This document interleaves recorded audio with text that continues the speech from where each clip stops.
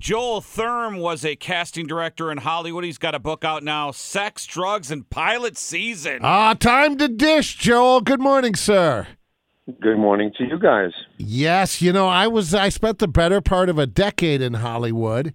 Even lived Doing what? I was living at the Magic Castle Hotel. I was a stand-up comedian, and I was reading it was pilot season when all the New Yorkers would come out. What was that, like in March every season, right? Well, roughly, yeah. March, April, May, 3 months. Did they let you wear jeans? I believe. Well, the guy who put a kibosh to my acting career was Ed Weinberger. This would have been like 86. Well, how did he put a kibosh to you? I was too young. I made the final cut out of like 100 actors. I got it down to show? Dear John. It was called a Judd Hirsch. I remember Dear John. No, it was a very good show. Yes. I remember it very well. I may have read for you. You could have been the nail in my coffin, Joel Thurm. I might have, but obviously you survived. Are you a vampire? Hey, Joel, when you do your line of work, what tools are you given? Are you given a script? Are you given a description of what the director or the writers are looking for? How does it work before you cast? Well, basically, you're always given a script because otherwise, well, actually, in a couple of cases, I wasn't given a script when I was, for instance, how to cast Tommy at one point. You're not given a script; you're given a record. But normally, you're given a script and you read the script, and then you come up with ideas based on what you read and discussions that you have with the people who are making the decisions, like the director and the writer and so on. So that's the way it works.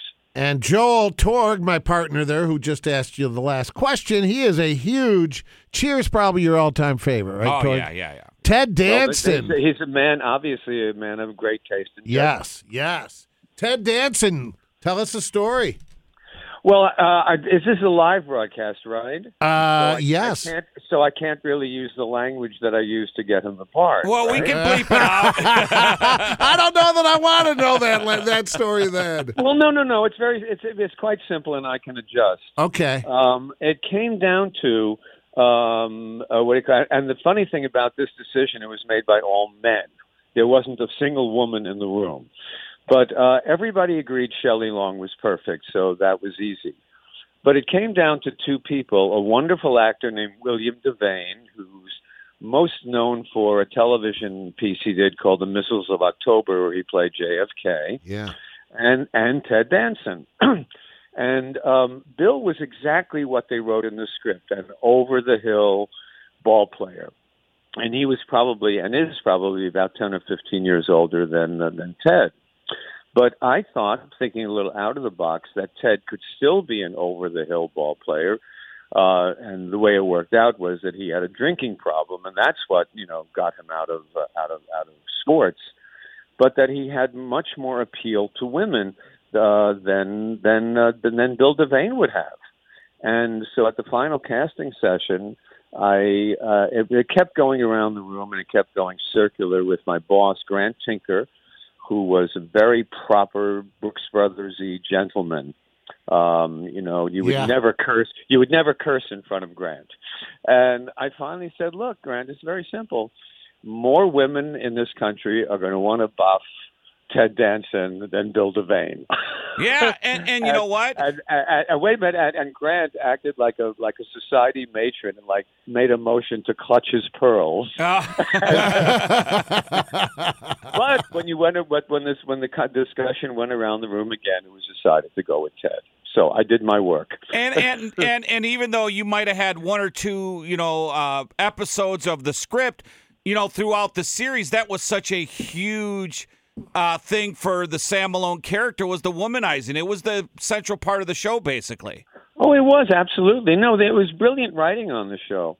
I mean, that show would never have been successful unless the writing was superb, and it was, and the cast and the supporting cast was sensational too. I mean, everything was right about that show. Everything was right. Legendary casting director Joel Thurm, the title of the book, Sex, Drugs, and Pilot Season. Now, when you go back, when you first got to Hollywood, I mean, the changes you have seen from working with a closeted Rock Hudson to what we see today in 2023. No wonder you wrote the book. You must have seen the change has been incredible for you. Well, in that area, being closeted, can you name me one out movie star, feature film movie star? There are none. Today? I mean, if you know of, yeah, today. It hasn't changed. Kevin Spacey. First of all, he's not a handsome leading man. I'm talking about handsome leading men movie stars. You know, character actors could always be gay because they weren't really. Kevin could have come out years ago and it wouldn't have changed his career. But in terms of handsome leading men, no, the things haven't changed. Television has eased things up a bit, but not feature films. Yes. Interesting. So there are a lot of people still, and it's 2023. Who cares? You're watching a character in a movie. I could care less about anyone's sexual orientation. But so you think there's still you probably know a majority of gay actors that are afraid. What are they afraid of? No, I don't. Actually, I don't. Oh, okay. Come on. I'm a book writer now. Okay. I'm a book writer, by the way, and the book is actually #1 in several categories on Amazon. I was shocked to learn this the other day. Oh, it's getting a lot of publicity. I'm kind of thrilled, yeah, because you know why I'm getting a lot of publicity? Because A, I push, #1, and 2, because the book is really good and interesting, and basically gives you a history of the 70s and 80s and even into the 90s of how things actually worked in L.A. casting, in L.A. film and television. Sure. Let me ask you this, Joel. All those years at NBC, you mentioned Grant Teeker. Do you have a Johnny Carson story? You got to have something. Yeah, well, first of all, oh, God, I can't tell this one because it's okay. Only because there are too many things in it that... But he was a very, very, very private person, and I was only able to get, in all my years at NBC, I was only able to get one person on the Carson show, and that was Joey Lawrence when he was a little kid. Oh, Blossom, yeah, the show Blossom, yeah. No, way before Blossom, I had his agent or someone had sent me a tape of a commercial that Joey had did when he was a little kid in a bubble bath. Playing, and then there was one of him in, white tie and tails, singing "Give My Regards to Broadway." This little 6-year-old kid, and it was adorable. So I sent the tape over to Jim McCauley, who was the booker, and Jim showed it to Carson. And it was the only person I ever got on the Carson show, and Joey was terrific because when Carson sat him down on the couch. Carson said, do you know my show? Have you ever seen it?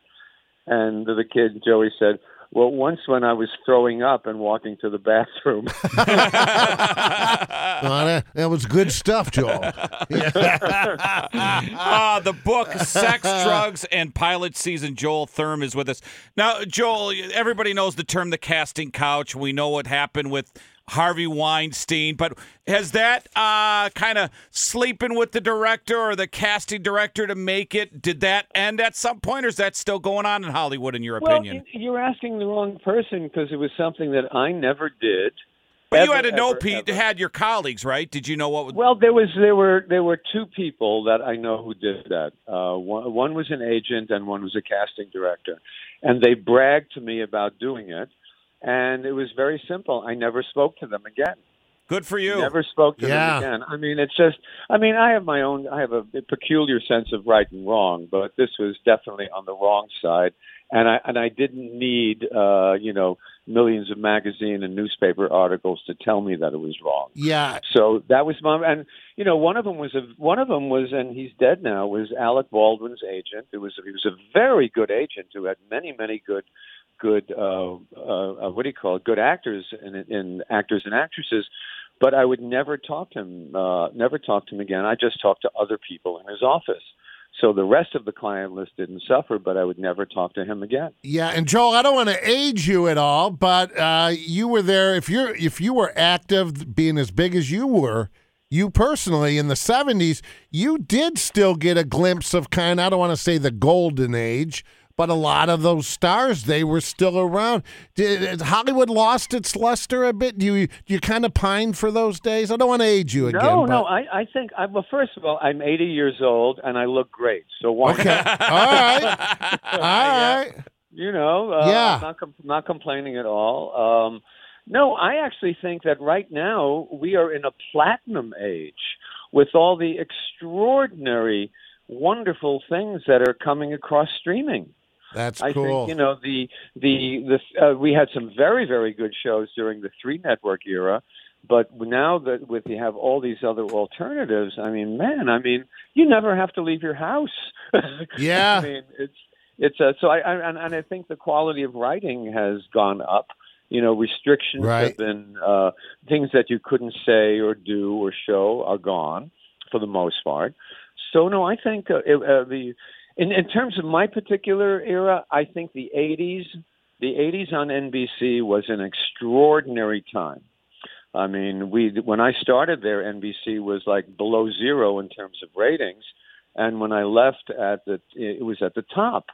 And for one reason was Brandon Tartikoff, who was brilliant at his job of being, head of programming, and I don't think he had several different titles. And my relationship with Brandon trusted me completely. And, we had disagreements, but he almost always backed me up. Well, And, so that was my take on it. NBC in the 80s was fantastic, just like CBS was in the 70s. yeah, and you mentioned, the 70s sitcoms, the 80s sitcoms, that Thursday night lineup, and Exactly. then yeah. Seinfeld and Friends, but is the network sitcom is the time of the big hits? Every now and then you get a Modern Family or a Big Bang Theory, but it seems like the network sitcoms on life support. I agree, and judging from my own viewing habits, there isn't one that I watch. I mean, Yeah. I've been very busy with certain things, and I haven't had time to set my recorder to check on the new Night Court to see if that's as good as the old one. But I've got to tell you, my secret. Well, it's not going to be so secret after I reveal it. And my secret, what do you call it? What's the word for trashy, wonderful television? Yeah. is Guilty Law and pleasure. Guilty pleasure. Thank you. Yeah. Law and Order SVU. Okay. Hey, Joel. I mean, What was there is no show better than that. All right. What's the hardest show for you to cast? What was the hardest show? Let me think about that. Oh, God. I wish I'd known this question earlier. I would have thought about it more. It's my got you question. Starsky and Hutch, Miami Vice? No. Well, Miami Vice was hard in that, let's say the network had a say in it. Brandon Tartikoff had a say in it. The guy under Brandon, who was named Jeff Sagansky, had a say in it. Michael Mann, who created it, had a say in it. Yeah. And I had a say in it. And we all disagreed. So at some point, Brandon, and this is why he was so brilliant at his job, basically said, you know what, let Michael Mann, he wrote it, let him have who he wants. And that's what happened. And he had Don Johnson.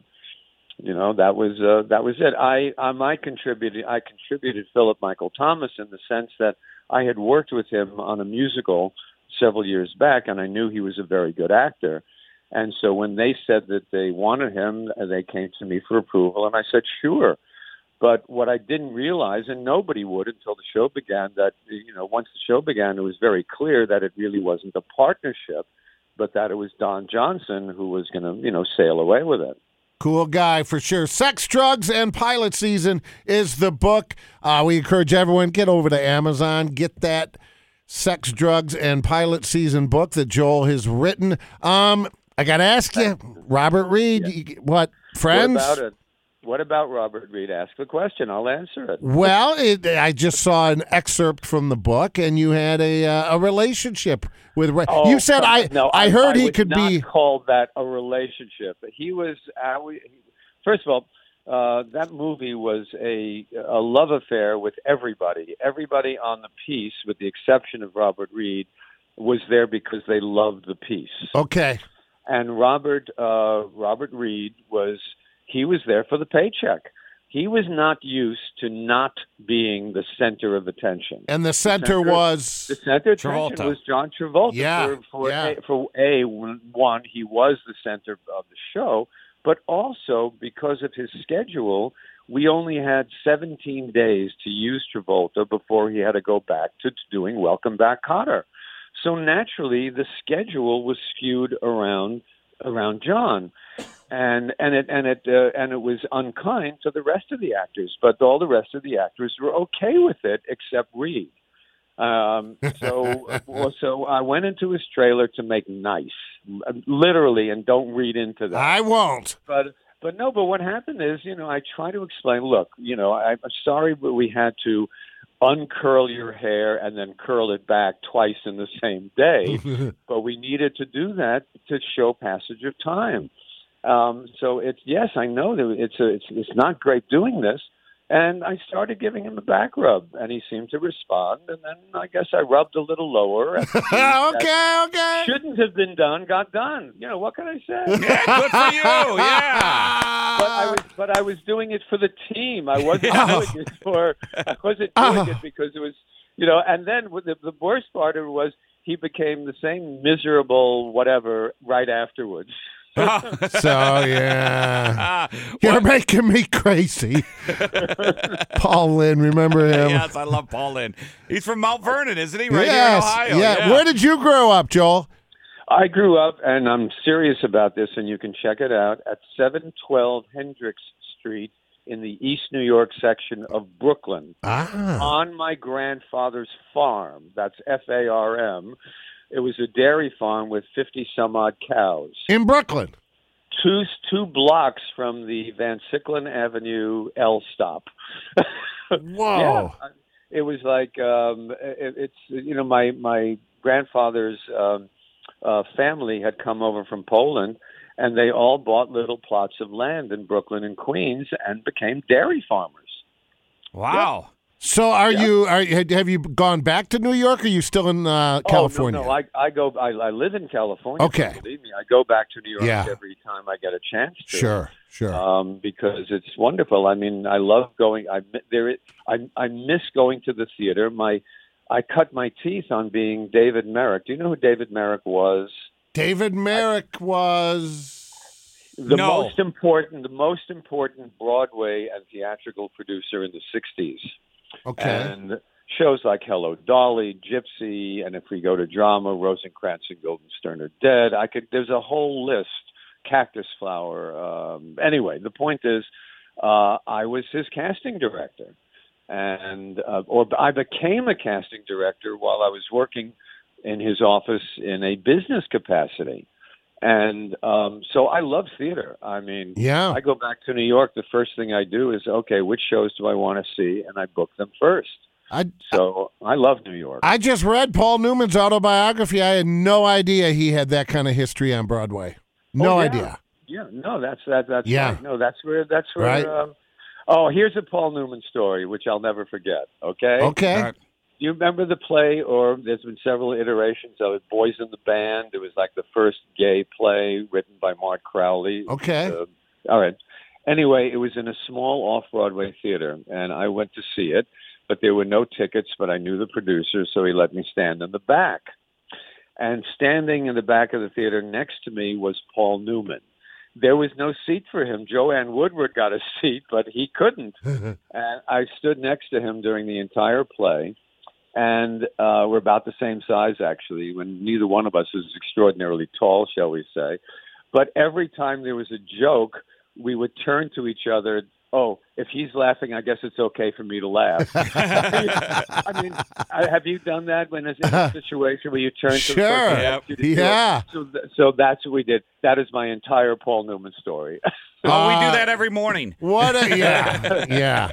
Well, Joel, gosh, what a pleasure. You are an interesting man. Well, thank you. And did you buy the book? I will after this interview. All right. It's I forget what its numbers are doing very, very well on Amazon. $28 for the soft cover, $42 hard, but it's always more expensive when it's hard. But that's a whole other thing. Joel, you're teeing us up. Well, the book, Sex, Drugs, and Pilot Season. Hey, Joel, thanks so much. Thank you, sir. Well, thank you very much for having me. You guys are fun. Do this again sometime. Absolutely. All right, we'll Thanks, keep your Joel. number, Joel Thurm.